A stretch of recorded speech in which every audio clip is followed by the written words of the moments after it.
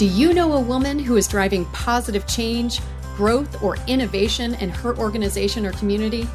The second annual Success Women of Influence Awards are underway. So whether a friend, a family member, or peer, give the recognition she deserves. The Success Women of Influence Awards honor, celebrate, and empower the extraordinary women whose contributions have impacted their industries and their communities, and the personal and professional lives of those in their world. Visit success.com/WOI to nominate the women of influence in your life today. The report also found that 69% of shoppers have used money earned from reselling items to pay for bills or everyday living expenses, and 39% say that reselling has actually helped them make their ends meet. I also like that as someone who prides themselves on financial responsibility and financial education, because I think that's also like, a bit of it. It's not like people are just buying things, selling things, and then using the proceeds to buy more things or more stuff, to channel my inner George Carlin. It's like they're actually doing the right thing. And that's something that we've challenged a lot of people, and I would challenge a lot of our listeners to do. Like, we're all surrounded by some stuff. Like you've got a couple hundred, maybe a couple $1,000s worth of money just lying around that you're just kind of holding on to because, maybe you'd rather see it. Or maybe you feel like it's embarrassing to sell it. It was like, it's actually not. There are a lot of people out here doing it. And like some people have taken it to the next level, and now it's like a side hustle. And that's how they pay for whatever it is that they want to do in their life.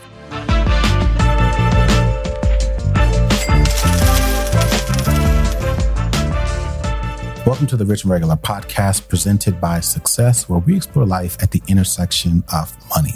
I'm Julian. And I'm Kirsten. And today we're talking about how to sell your stuff online. Right. You've probably heard of e-commerce, but today's episode is all about re-commerce, the booming secondhand market, and how it's a really simple way to earn some extra money with very little effort. Did you just make that up? What, re-commerce? Yeah. No, it's a real thing. Never heard that term before. See, about to learn something. Let me put you on game. All right, I'm going to just sit back and you can do the whole episode. All right. Hey, before we get started, I want to give a huge shout out to Sports Family Therapist. That's actually at Sports Family Therapist on IG. Shout out to all our Haitian listeners out there. But this one in particular, at Sports Family Therapist, she's a really long-time listener. And so I told her I'd give her a shout out. So here I am, a man of my word, and saying, hey, I appreciate you listening and supporting the show and everything that she does. It was interesting because she said that she heard about us for the first time on the Anthony O'Neill show. I love that episode. And I knew you were going to say that. And I wish I could see her face because I till this day, I've never seen the interview. My thing is, I was in the room. I had the conversation. I'm not a big fan of watching or listening to things that I was on. Like, I don't listen to our podcast. Like, I had the conversation. I don't have to watch it. I know what I said. Every now and then someone reminds me what I said. I'm like, oh, wait, what? And they got to show me the clip. But anyway, shout out to Anthony. He's a huge friend of ours. And shout out to all our listeners out there. But today, big shout out to at Sports Family Therapist on IG. So yes, let's do it. So today we're talking about selling things online. Have you ever sold something online? No. And I'm kind of feeling a little fraudulent because I'm sitting here telling people how to do it. I know how to do it. I've sold a bunch of stuff. I know you have. I have never sold anything online. And I think part of that is because I am or have embraced a certain extent of minimalism. I've never had enough stuff. And I certainly don't really make a habit of buying things that I don't want or like just want to get rid of. Not to be clear, I have given away quite a few things, but I've never gone to the extent of saying, you know what, somebody might want this and I could make $50 or $200 with that thing. But it also reminds me of when we first met, because Lord knows, I remember going to your fancy Midtown apartment and it was nice. You had a laundry room. In your laundry room, well, first of all, in your laundry room, you had a washer and dryer, which you never used, but it was really just a storage room for, I just remember there were like piles of shoes in that room. Like it was a second closet. Yeah. And there was just a lot of shoes. And then you said, oh yeah, but I sell them. I was like, oh, okay, that's interesting. You sell your shoes. Sorry, you buy them, sell them. I've never met anyone that did it as to the extent that you did. Like you had a whole setup. Like it was like a little mini side hustle. I've sold shoes, clothes, couches, kitchen tables, chairs, you name it. I have sold. I'm about to say, why stop there? Pets? Experiences? I mean, what haven't you sold? Look, here's the thing. Here's why we're talking about this. No matter what you do in life, selling is a core skill. And as a mentor once told me, nothing happens until you sell something. Now, at the time, we were in sales and nobody is more gassed about their role in a company than salespeople. So it made sense why he would say that. But even if we zoom out of that role, we live in a consumer economy, and your ability to move other people to exchange what they have for what you have is crucial to your survival. Yeah. So, and to some extent, your happiness. So, when you think about it, consumer spending makes up 70% of our economy and GDP. And while there is so much talk about American spending habits, there's not a lot of talk about our selling habits, and they kind of go hand in hand. They do. Yeah. In order for someone to buy something, somebody got to sell something. That's right. Yeah. We made a point in our book, Cashing Out, to, I think we dedicated an entire chapter to selling things because we've heard from so many people over the years around that just being something that they're deathly afraid of. And it's on all levels, right? It's not just the people who are looking to retire early and start a side hustle. And then you tell them, oh, well, you just need to create something and sell it. And that freaks them out. It's even the people who aren't even looking to make those kinds of jumps. They're just looking to make extra cash. I think for whatever reason, you're still selling something. The idea of selling anything, I think really just scares a lot of people. And so we really wanted to make a point to talk about that and to break down that process and help people overcome those fears in our book. And to the point that I think you were getting ready to make, we were really clear in telling people that you're already selling something. You've been selling things your entire life. Yeah. If you've ever had a job, you are selling, you've agreed and say, hey, I like that price. That's the salary, or I like that wage. You're selling your time. I would like to sell my time and my expertise in exchange for the promise of a paycheck, right? Right. You are already selling. And so I think a big part of it was really just helping people reframe that idea, and hopefully it would help them overcome that fear. But I also remember the moment that I kind of overcame that, because I feel like you kind of came into the earth, came into the world with this natural comfort to want to sell things. But I did not have that kind of confidence in myself. But I also remember how I felt when I came over it. And I knew this needed to be a skill that I needed to overcome. Again, not just so that I could be a better negotiator, but also so that I can make a lot of money. And what I always remind people is that when you overcome that fear, it unlocks a lot of things. And I think one of the biggest things it unlocks is the way that you look at the value of the time that you've been selling the whole time. Because it's one thing to say, hey, this is how much I make on the job, and this is how much I get every 2 weeks. But then you do that one little thing, and you're like, wait a second, right? Now you've got something to compare that to. And I was like, all right, so I just went to work for a whole week, and I made this much. I mustered up the courage to sell this thing or these things, and I've gotten that money, and I like the way that feels, right? And I think that having that other reference point, that additional input that you can use to compare the value of your time or your skill sets, or really just the value of what is available out there, is really, really important. You hear people say things like, oh, I make good money all the time. And we always ask them well, compared to what? If you haven't compared it to anything, what really are you, how do you know that you're making good money other than being able to say, oh, well, I make more than I did before? You right. need other things, other ways, other inputs, I think, to really help strengthen that point of view. Yeah, I think in our book, we kind of focused on becoming a creator, and we still believe in the benefits of that. We did an episode on it. Yeah. And we believe that to some point, to some extent, creating is going to be a core skill for the future as well. But sometimes you need to practice with something that has lower stakes. Sometimes you don't want to put your face on camera or your ideas out in the world. And that's really where selling your stuff comes in. It's that practice of having something and putting it out there and realizing that there's demand for something that you have that you didn't even know about. You just put it out there, and then all of a sudden somebody is interested in what you have. I think that's a feeling that more of us need to become accustomed to. Yeah, so you said the word stuff, and two things come to mind because I'm an 80s baby, tried and true. First thing is, and I'm pausing here for the guys who might know exactly where I'm going, Inside Stuff. You know what Inside Stuff is? It used to be a TV show with Ahmad Rashad. Oh. It was the only show, basically, as a kid. I don't remember it being called Inside Stuff. It was called NBA Inside Stuff, and it had Ahmad Rashad and I forget the other woman's name, but not Hollow. Anyway, she was really cool. Both of them were great. But there's also this bit, and a bit for all you stand-up comedians out there, but George Carlin has like this classic bit. This is also from the 80s. I'm going to play a clip because he's talking about, or if you know George Carlin, ranting about us Americans and our stuff. That's all your house is. Your house is just a place for your stuff. If you didn't have so much goddamn stuff, you wouldn't need a house. You could just walk around all the time. That's all your house is. It's a pile of stuff with a cover on it. You see that when you take off in an airplane and you look down and you see everybody's got a little pile of stuff. Everybody's got their own pile of stuff. And when you leave your stuff, you got to lock it up. Wouldn't want somebody to come by and take some of your stuff. They always take the good stuff. They don't bother with that crap you're saving. Ain't nobody interested in your 4th grade arithmetic papers. They're looking for the good stuff. That's all your house is. It's a place to keep your stuff while you go out and get more stuff. Now, sometimes you've got to move. You got to get a bigger house. Why? Too much stuff. You've got to move all your stuff. And maybe put some of your stuff in storage.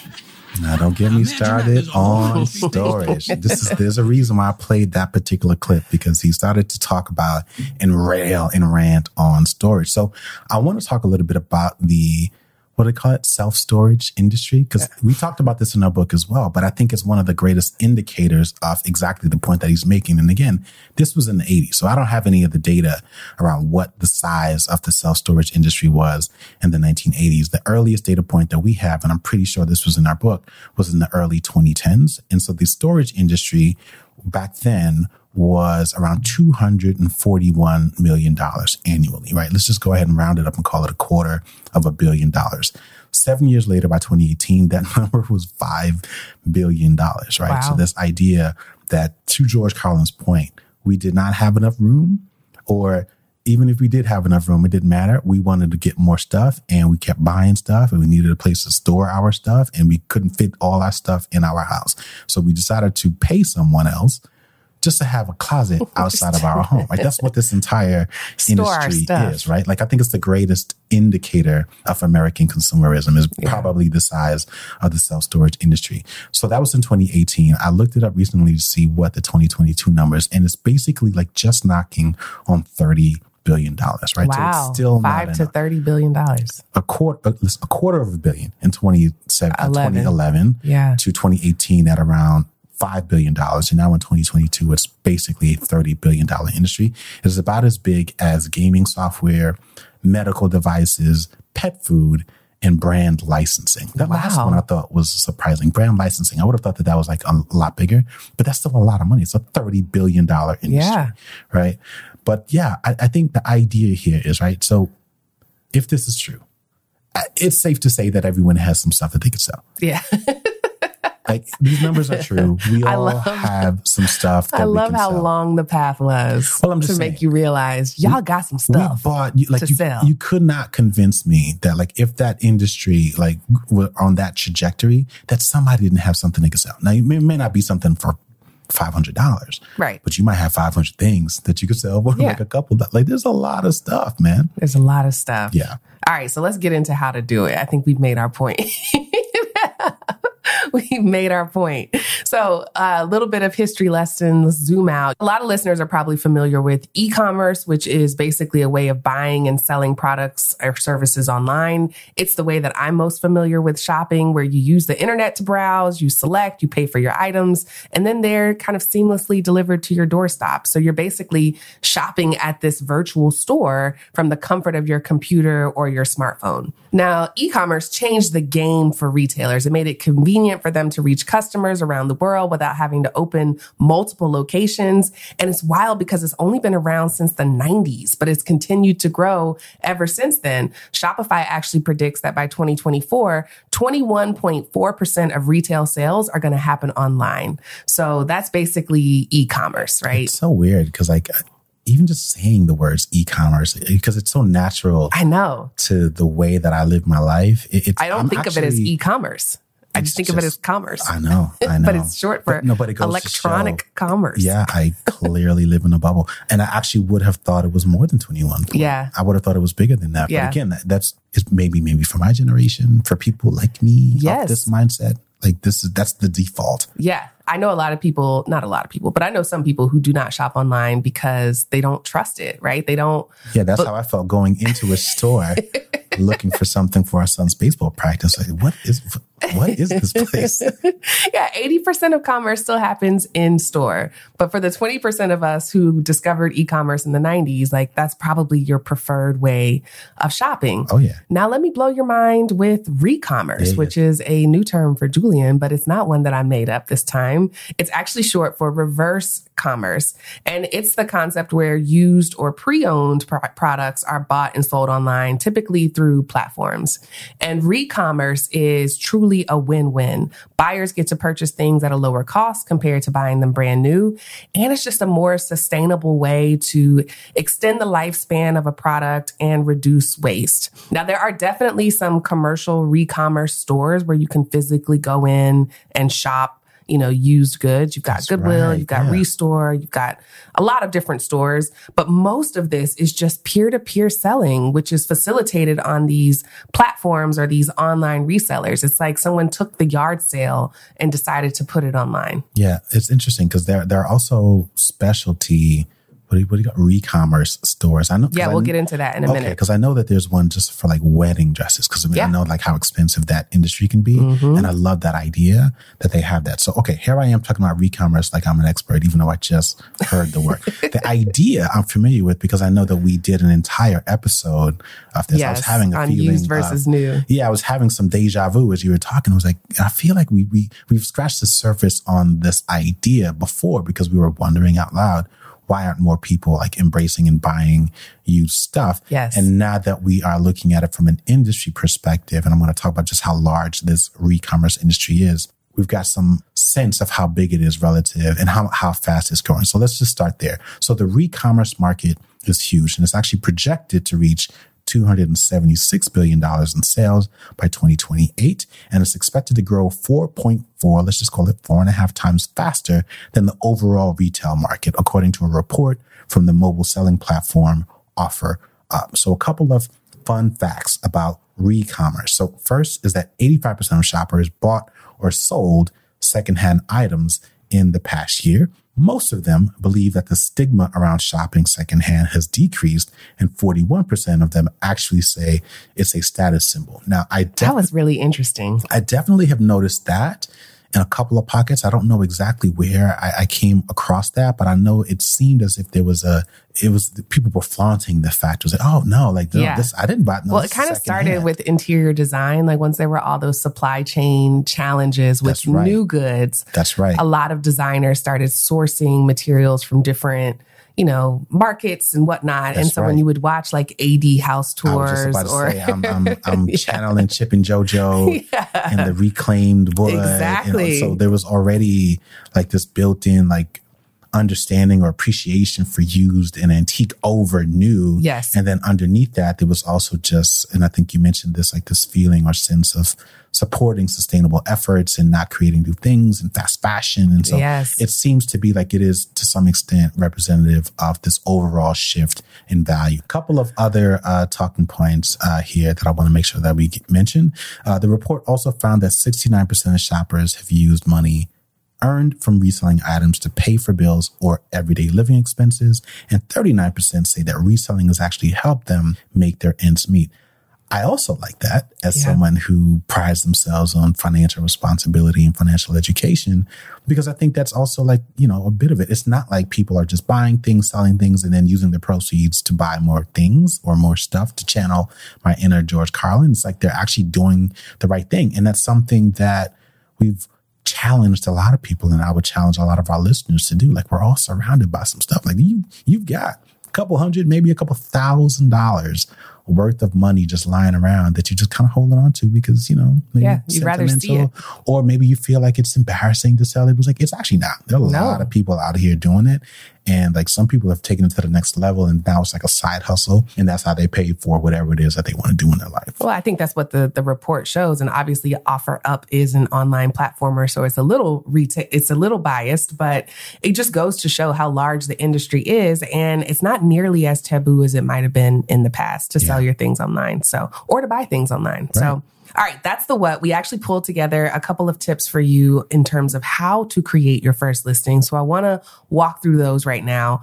The first thing you need to know about the reseller market is that there is somebody looking for every type of thing that you can imagine. For sure. My grandmother used to say, every pot got a lid. She was talking about people, but this is also true for your stuff. Like you should see Julian's face. Every pot got a lid. There's somebody out there for everybody. I don't know, but I was trying to make it make sense. It's like, what's the lid? What does the lid represent? The lid is another person. Oh. Get it? Every pot. You're the pot. Thought it was like I'm a personality trait. Oh my gosh. All right. It's like, what's my lid? The point is. You're my lid? Or am I the pot? The point is someone is out there looking for everything that you can imagine. And the hard part is figuring out which platform to put what item on. So every platform has a different level of effort required to get your listing noticed. There's also different costs and commissions, and even the way that you're paid can vary by platform. So I think most of us are familiar with eBay, which is like the granddaddy pioneer of peer-to-peer selling. eBay launched back in 1995, if you can remember. Yeah. And now all these years later, it's still selling upwards of $75 billion worth of stuff every year. Wow. So on eBay, you can sell your stuff auction style, where the highest bidder gets the item, or you can just set a fixed price. And because it's been around so long, it actually has a good mix of individual and professional seller accounts.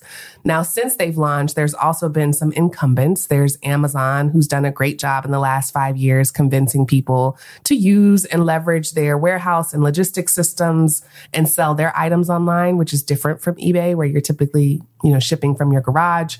With Amazon, you can put stuff in a box, send it to their warehouse, and if you get an order, they will take care of it for you. You're paying for that, but they'll do it. I'm so glad you brought that up, because I don't think people realize that they're buying it from, like, that might have come from somebody's garage or something like that, right? Like whatever it is that you bought, I remember like in the early days of the pandemic, that's really where a lot of that was brought to life, because people were buying sanitizer and masks. Yes. Only to realize that they were getting it from like people who were buying it wholesale and then marking it up and then selling it. And there was obviously all of those issues.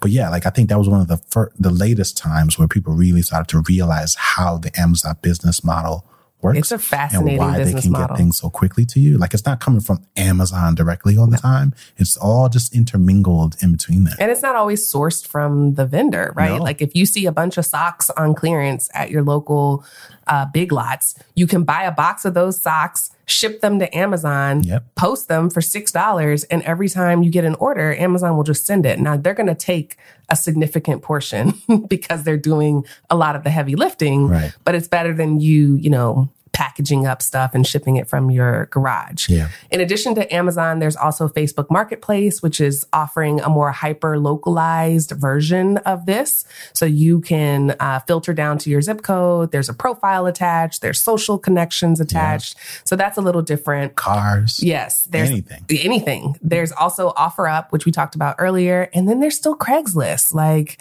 they are still bare bones, no pictures, no filter. Like you just gotta, you know what you get on Craigslist. I was about to say, still doing a couple $1 billion worth of revenue every year though. I know. And they've done a good job of cleaning up their image. I think they got hit really bad. I want to say it was probably all the decades. I was going to say the 90s and the 2000s.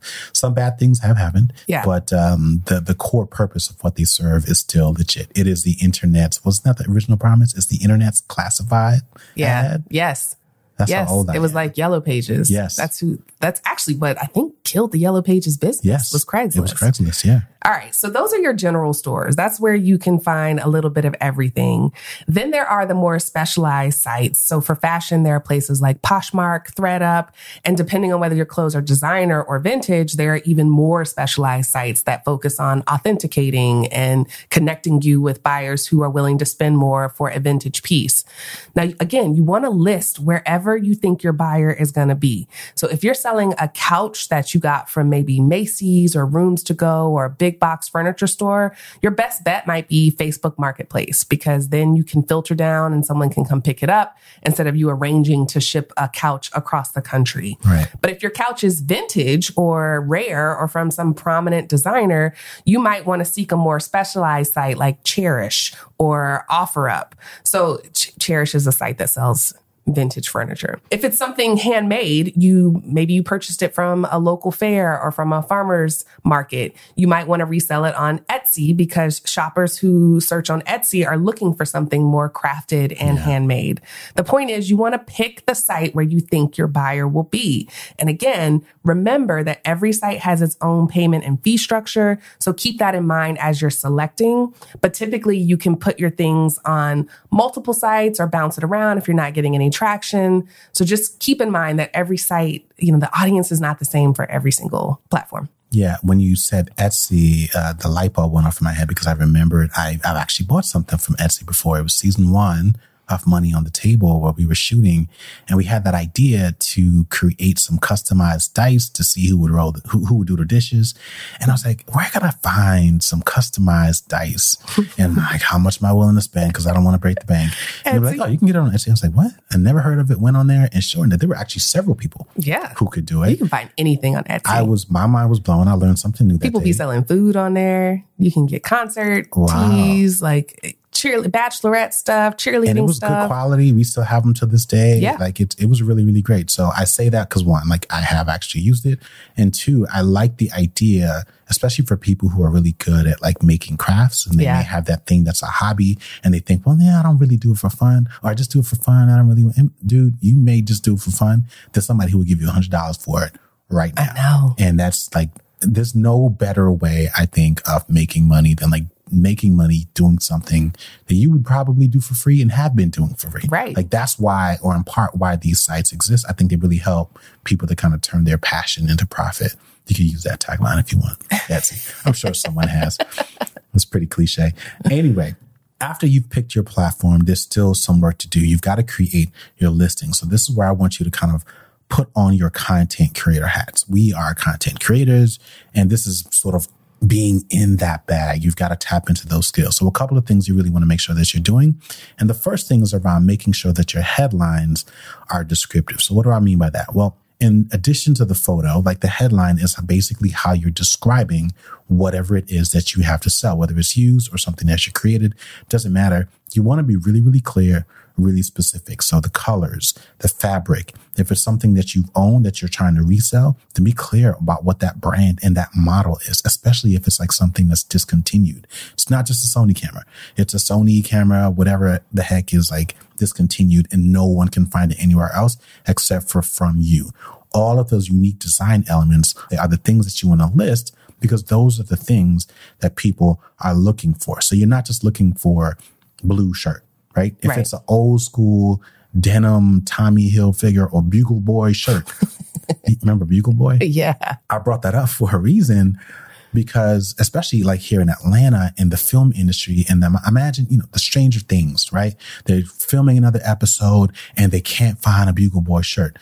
There's thousands of them out there, but there's really only a couple of people who are actually selling them. You know what I mean? And so this is where all the old stuff, all the old memories, I mean, you may not want to let it go. I totally get that. But there are some things that you're definitely willing to let go. And why not sell it to a production team to make a little bit more money? Exactly. But they can't find you if you don't have an actual page, or if you don't really know how to do those things. So be specific, especially if we're talking about something that is unique or antique or just like really, really cool. The second thing is really the rest of the text. So the headline is one thing, but all of the other things, you really want to make sure that you're describing the item accurately. There's the old saying of under promise and over delivering. That's exactly what you want to do here. You want to be honest, right? Like if it's a little old, say it's a little old. If it's a little point tattered, out the flaws. Say it's a little tattered. That's okay. For all we know, that might actually be desirable. And I'm not saying just for a production company. Someone might actually be looking for something that really, really has been worn for whatever reason. doesn't really matter. But if that's what they're looking for, you want to make sure that you offer that up and that they can find what you're looking for. What you don't want to do is call something, in excellent or pristine condition. Yeah, like new. And it's like, nah, this ain't like new. No, no, it is It's a little more than gently used. Be accurate, be honest, because one of the worst things that could happen is you get a negative review, you get a bad rating or something like that. And that really just deters people from trusting you as a seller. And it might just be that one thing, but sometimes that one thing is enough to give reason or to give people a reason not to want to shop with you. The other thing you really want to make sure that you're paying attention to is the photos. And again, think about yourself as a shopper here. If you were buying something online and all you really had were a handful of photos to determine whether or not you wanted to buy it or not, if the photos weren't good, you probably wouldn't even bother clicking on it. And the same rules are going to apply to you. So make sure you're taking some photos, making sure you're taking photos from multiple angles, making sure you're being patient and adjusting the lighting so that you can get as many angles as possible, really the best angles that are possible. Add some pizzazz if you can. It might be a little additional light. Watch a couple of videos to figure out how to get the best photos. But these are all things that honestly don't even really require you to hire a photographer. If you've got a smartphone with even just a halfway decent camera, you can take some good enough photos of whatever it is that you're trying to sell. And there are tons of platforms, I think, that will even allow you to touch those up and really style whatever it is that you've taken and make it look like it would look if it were coming from a professional retailer. Canva is one of our favorite tools. Kirsten will tell you, I spend a lot of time with Canva. A lot of the work that we do comes or is at least edited to some extent from that tool.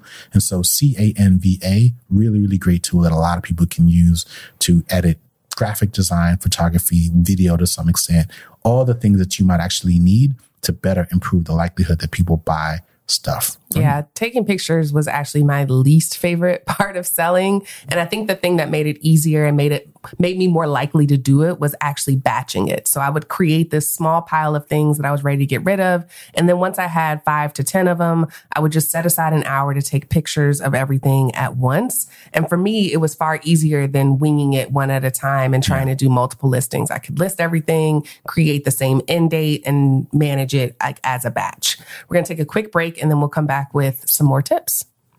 Are you ready to supercharge your life and get access to more opportunities than you've ever dreamed of? Then join me, James Whitaker, in the Win the Day Accelerator. Presented by Success, this entire 8-part program has been created to help you activate your winning life once and for all. You'll gain clarity on your goals and purpose. You'll learn how to quickly overcome challenges, and you'll get proven tips and frameworks that will deliver you big results fast in all areas of your life. So if you're ready to win, join me in the Win the Day Accelerator. To sign up, visit success.com/WTD.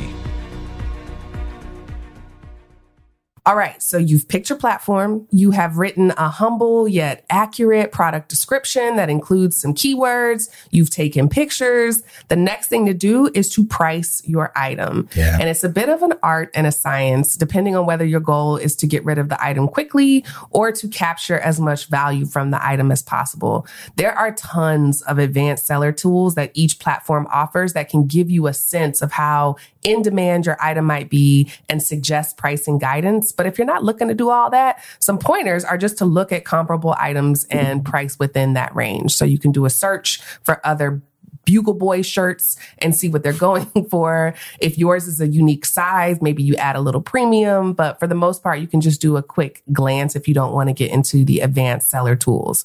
Now, assuming it's not a local pickup, another thing that you can do is bundle similar sized items because buyers have to pay for shipping, and to help them overcome pricing hurdles, if there are multiple things in the package, they're more willing to take a chance on it. So bundling is a great thing to do if you have a group of friends. Say you all outgrew your jeans and you can now offer this haul of designer denim sizes, 12 to 14, and then you can split the revenue amongst yourself. So it's another way to just kind of take the burden off of trying to sell one pair of jeans.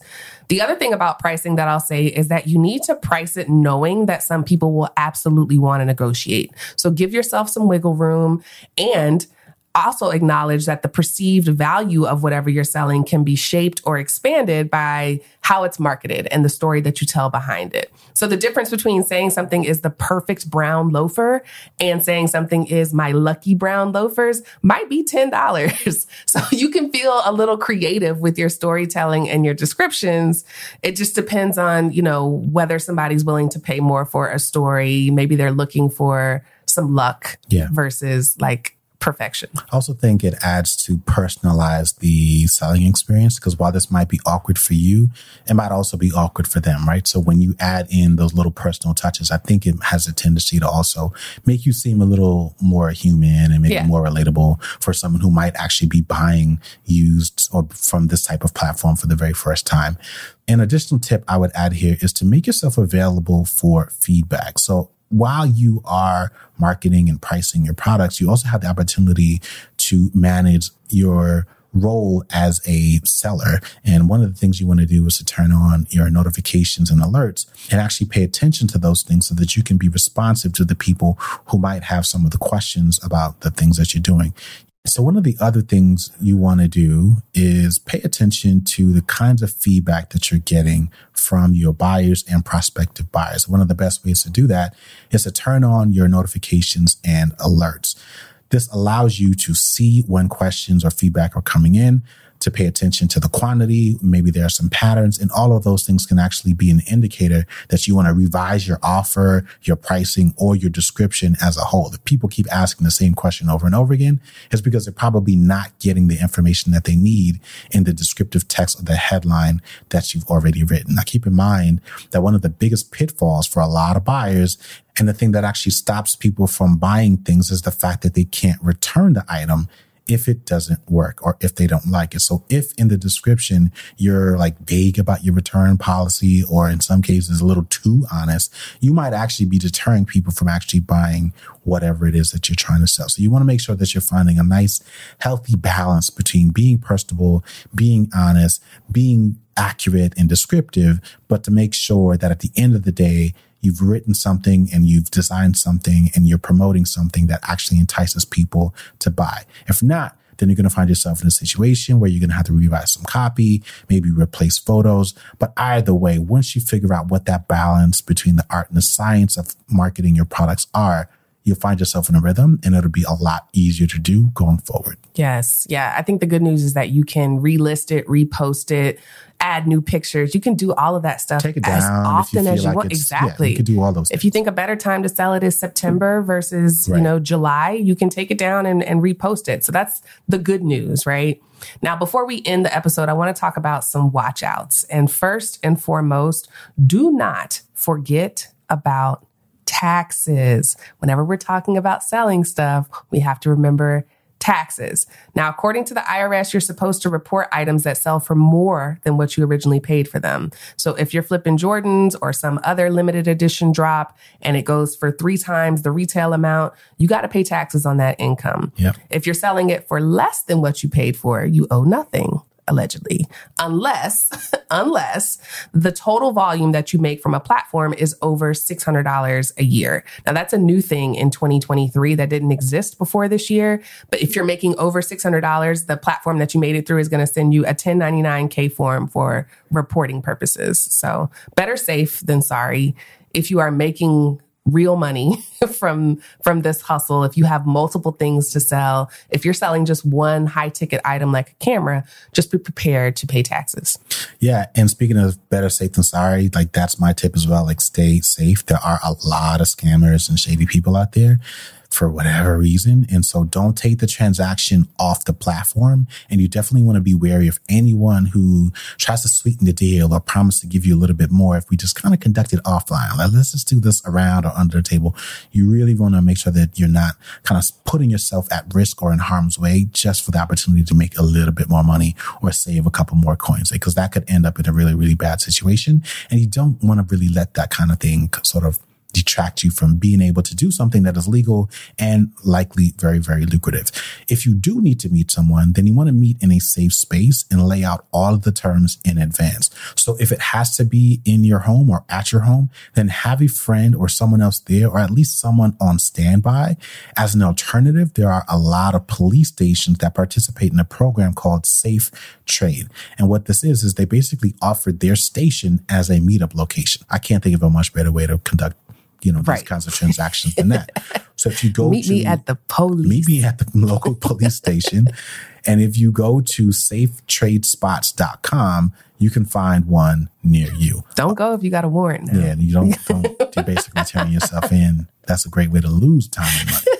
A couple other places are like a local Starbucks, like really big parking lots, like malls, well lit. Obviously, you want to think about doing this during daytime hours, those kinds of things. Yeah. Another tip, if you have to meet at your home, which I don't recommend. I used to be the person to have people come to my home, but I don't recommend it. Another tip, if that's necessary, is to ask for a picture of their ID or some other form of identification before they arrive. And you can send yours as a, olive branch to say, I'm not being weird. I'm not trying to steal your information. I just want to make sure that, I know who to expect. Yeah, and if they say they don't want to do that, say, okay, no problem. Let's meet somewhere. Yeah. Let's meet somewhere. Or if they keep pushing back, there's probably a reason for that, and you should take that as a red flag. Yeah.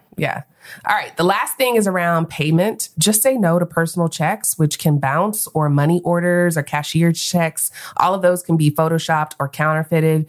Cash is king, but if cash is not an option, use a service like PayPal, Venmo, Zelle to ensure that the money is in your hand before you hand over the merchandise. I've seen a lot of people operate on good faith and do like a driveway pickup where they leave the item outside and expect the other person to leave money. No. And it just, sometimes it works out. Sometimes you come across an honest person, but a lot of times, you get got. Yeah, just don't do that. All right. So how to sell yourself online. Any final thoughts? First, drop the music. All right. Final thoughts. So I just want to apologize if that last part freaked you out around safety. Do not let that deter you from selling online or selling in general. Yard sales, estate sales, consignment stores, all of those are still valid and thriving. So if that's available to you, then great, go for that. But there are obvious limitations to those types of marketplaces regarding the size of the market and just the amount of shelf space that they might have for the number of items that you have to sell. Yeah. So ultimately, I think selling your stuff is one of the easiest ways that people can monetize their time online. It's low stakes, and depending on the item, it's fairly quick. So if you're looking for some quick money, I recommend selling some stuff. Yeah, I agree. My final thoughts are, I think people are also underestimating how fun this might actually be. Like for a lot of people, they get started and they really actually enjoy it. It becomes like a hobby, a very fulfilling thing. We know a lot of people who kind of got sucked into this world, and it becomes not just a great way to pay off debt or to find more money to invest. It's just something that they do. They just really, really enjoy doing it. And so give yourself an opportunity to actually be one of those kinds of people, because I think there's a good chance you might actually enjoy making money this way. Now, it will require you to take your consumer hat off and put your retail/online shop owner hat on. But I think if you look around your house and you see it not just as stuff, but as inventory that's kind of sitting on a shelf and maybe needs to be dusted off a little bit, then I think you might better understand that, wow, there's actually a lot of opportunity to make some supplemental income here. So those are my final thoughts. I love that. Inventory. Well, thank you for listening to another episode of the Rich and Regular podcast presented by Success. If you like what you heard, don't sell yourself short. Leave us a 5-star review. Maybe it's don't sell us short. Either way, leave us a 5-star review on your favorite podcast platform, and we will see y'all next week.